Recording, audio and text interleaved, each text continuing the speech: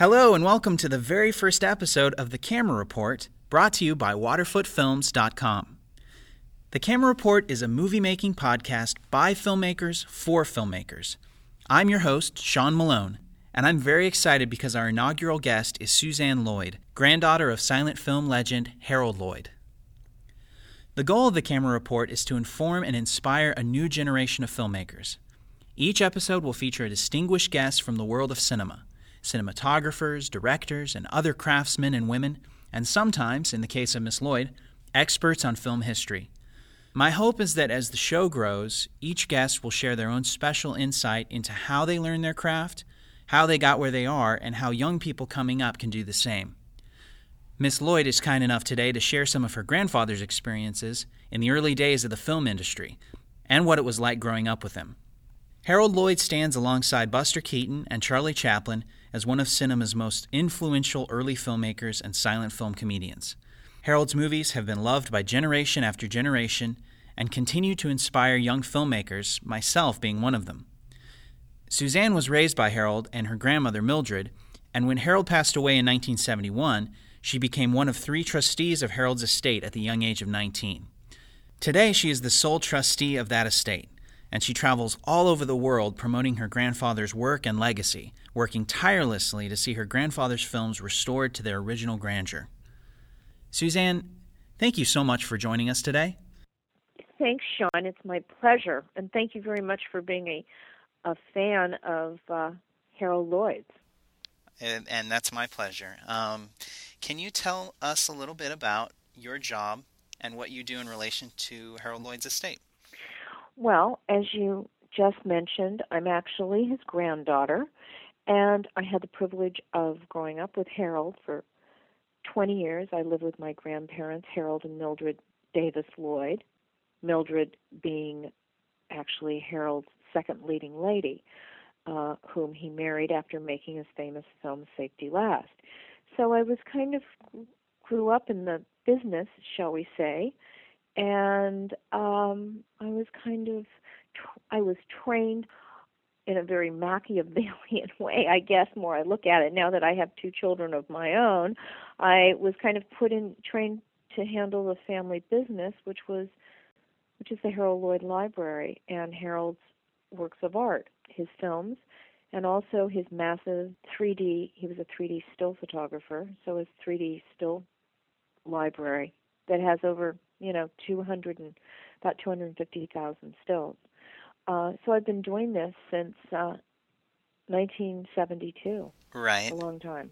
When were you first aware that he was actually an international film star? I really think I was about 9 years old when he showed me a preview for the press of World of Comedy, and that was like 62. And I saw it down at the Samuel Goldwyn Studios for a press call. And the press came to me and said, "Oh my gosh, weren't you just like petrified to see your grandfather up there on the screen and hanging off those buildings and doing those crazy stunts and chasing after, the fire trucks and riding teams of horses?" And I said, well, I was really scared. And I said, when that guy was on the building, I was really scared. And I said, my palms were sweating. And I said, but the only thing I kept doing was turning around. And I said, Daddy was sitting right behind me, and he looked like he was okay. So I was just worried that if he was okay, the person I knew was, Daddy, I didn't care. I knew that other guy might be okay. So it's I guess it was sort of like watching the end of a movie and then going back and watching the beginning and go, he's going to be all right. Yeah.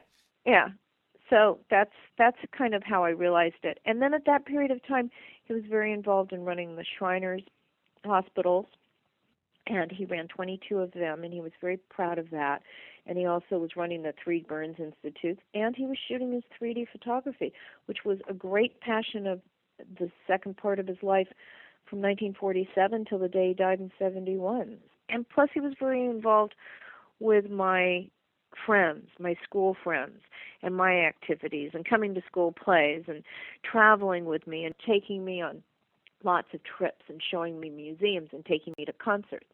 Of course, my girlfriend thought it was very cool when he decided to take me to the Beatles concert, first Beatles concert at the Hollywood Bowl, and the Stones concert, and everything else. And he took me to meet the Beatles. That was very, very cool. But you were too nervous to say anything, I understand. Yeah, I was too nervous to say anything to the Beatles. And they were kind of nervous in meeting him. They just kind of looked at him like, oh, my.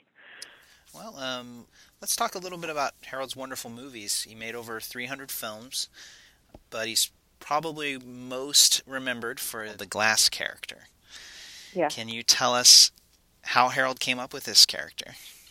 Well, he basically, Sean wanted a character that he was playing. His first one was Willie Work, and that was a very kind of Chaplin-esque character. He had all really tight clothes and a split mustache and a little hat and big floppy shoes. And he went, oh, no, that wasn't really for him. But then moved to a character named Lonesome Luke that was kind of more of a shy, bashful boy in regular clothes, kind of a flowing necktie. But it didn't have any real definition to him. But in those days, all those comics came from, Chaplin from the Music Hall, Keaton from Vaudeville Music Hall, and they all kind of had to have a hook, whether Buster was the stone-faced, Chaplin had his, mustache and cane, and he was the little tramp. And Harold knew that they all kind of had to have a beard or funny hair, and he really wanted to kind of be somebody in real time in a real scenario of a real person. And when he saw a parson play in a movie early on, about 1917, he went, oh, that's interesting. This guy's wearing glasses. And maybe that could be it. I could take glasses and apply them to anybody and anything. And at that point, glasses kind of meant you were a little nerdy. You had a disability or you had a handicap. You couldn't really see. It wasn't hip to wear glasses. Yeah. And so he made glasses popular, but he wanted to be a real person, which was completely different than, Charlie's the tramp and the stone face. He was the regular guy. And that was what he created. He took something very ordinary and turned it into kind of something special that people could relate to. I mean, wouldn't you rather talk to Harold if you line them up and go, okay, now you got to be friends with one of these guys. You got to be a friend with a tramp, a friend with a stone face, or here's the guy with the glasses who's kind of like, well, he looks like he could be kind of amusing, like at least he'll talk back to me, right? Right. You go, oh, well, I'd rather talk to that guy. Well, you touch on something with sort of the ordinariness of his Glass character that is especially prominent, I feel like, in Safety Last, and the reason why Safety Last works so well. And that is, you've got this guy who's climbing this building, and of course he's the everyman, and we know that. But when he's hanging from the hands of that clock, and his hat falls off, oh yeah, and that there's just one loose grip away from him and death. And that's it. Exactly. And I know that Harold was, he talked a lot about how the things that happened to his character could really happen to someone. Oh no, that was it. And I know you have probably a lot of listeners that don't know about Harold, but Harold was severely handicapped physically in a horrible bomb accident, and he lost his thumb, his first finger, and half of his right palm. Right. And in the beginning, he was blinded in both eyes, and they said, we think your sight's going to come back definitely in your left eye, maybe not all in your right. And he also had some facial burns on his face that they said, well, we think your face is going to heal. But remember, in 1919, they didn't have antibiotics the way they have now, or salves and things. So he had a mental situation and a physical situation that he had to get around before he could reinvent that character. And he was shooting a movie with his brand new leading lady, his third movie with her, called Haunted Spooks, who ended up being my grandmother. 8 months later, he went back in front of that camera and picked up the same scene from the day before when he lost his hand, and luckily his sight came back. His face did not really scar. I mean, it took a while to kind of heal back.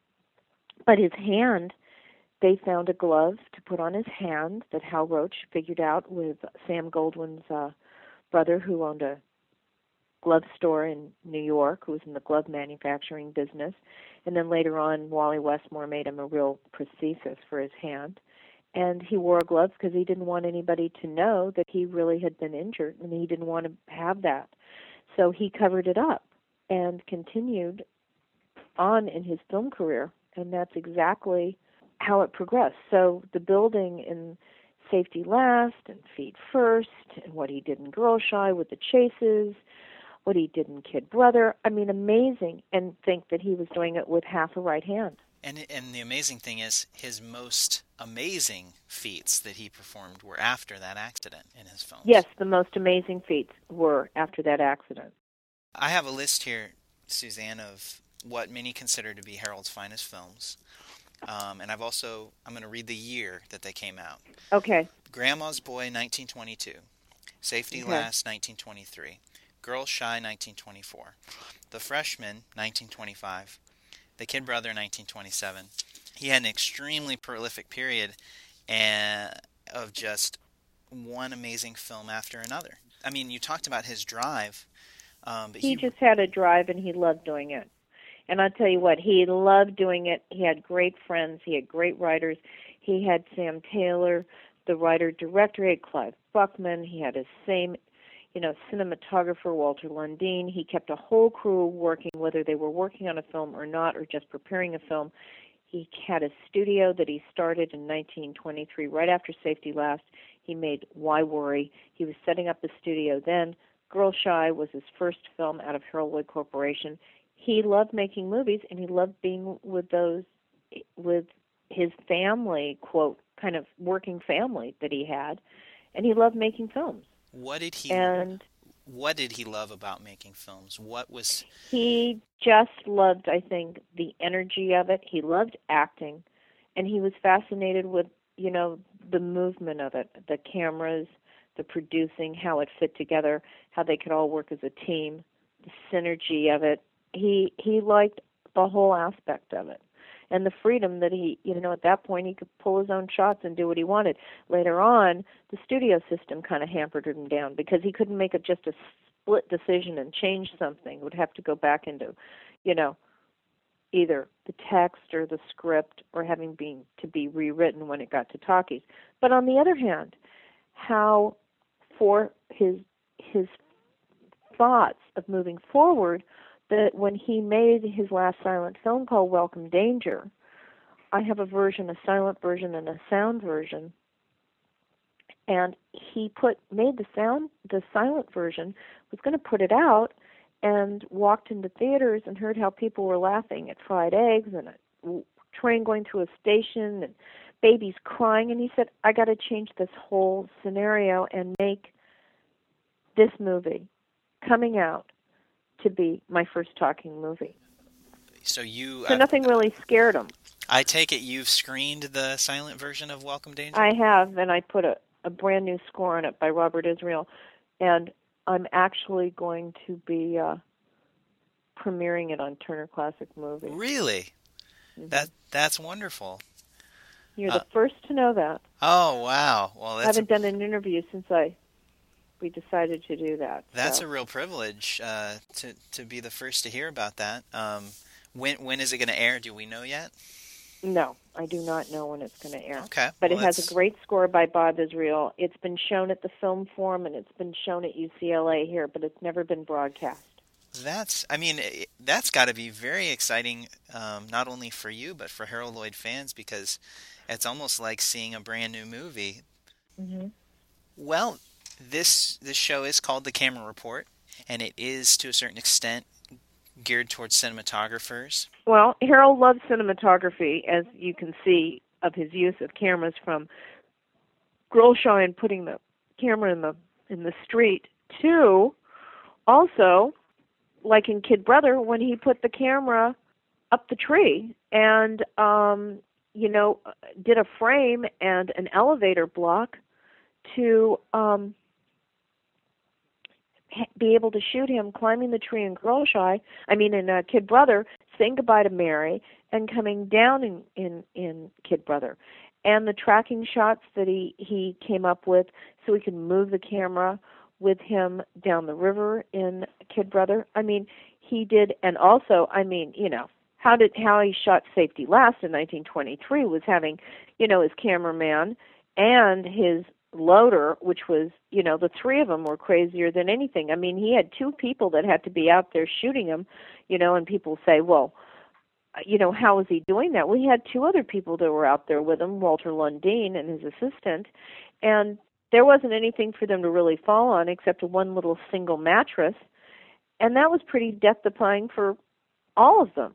But he had to learn to be able to put the camera in different angles to shoot it, so in some ways it looked, it could show and emphasize the height of the building and where he was on the building, and to be able to shoot it between the hours of time so the shadows matched up shooting that scene. I mean, that took 3 months to do that. You know, it was very hard because you had to have the same light.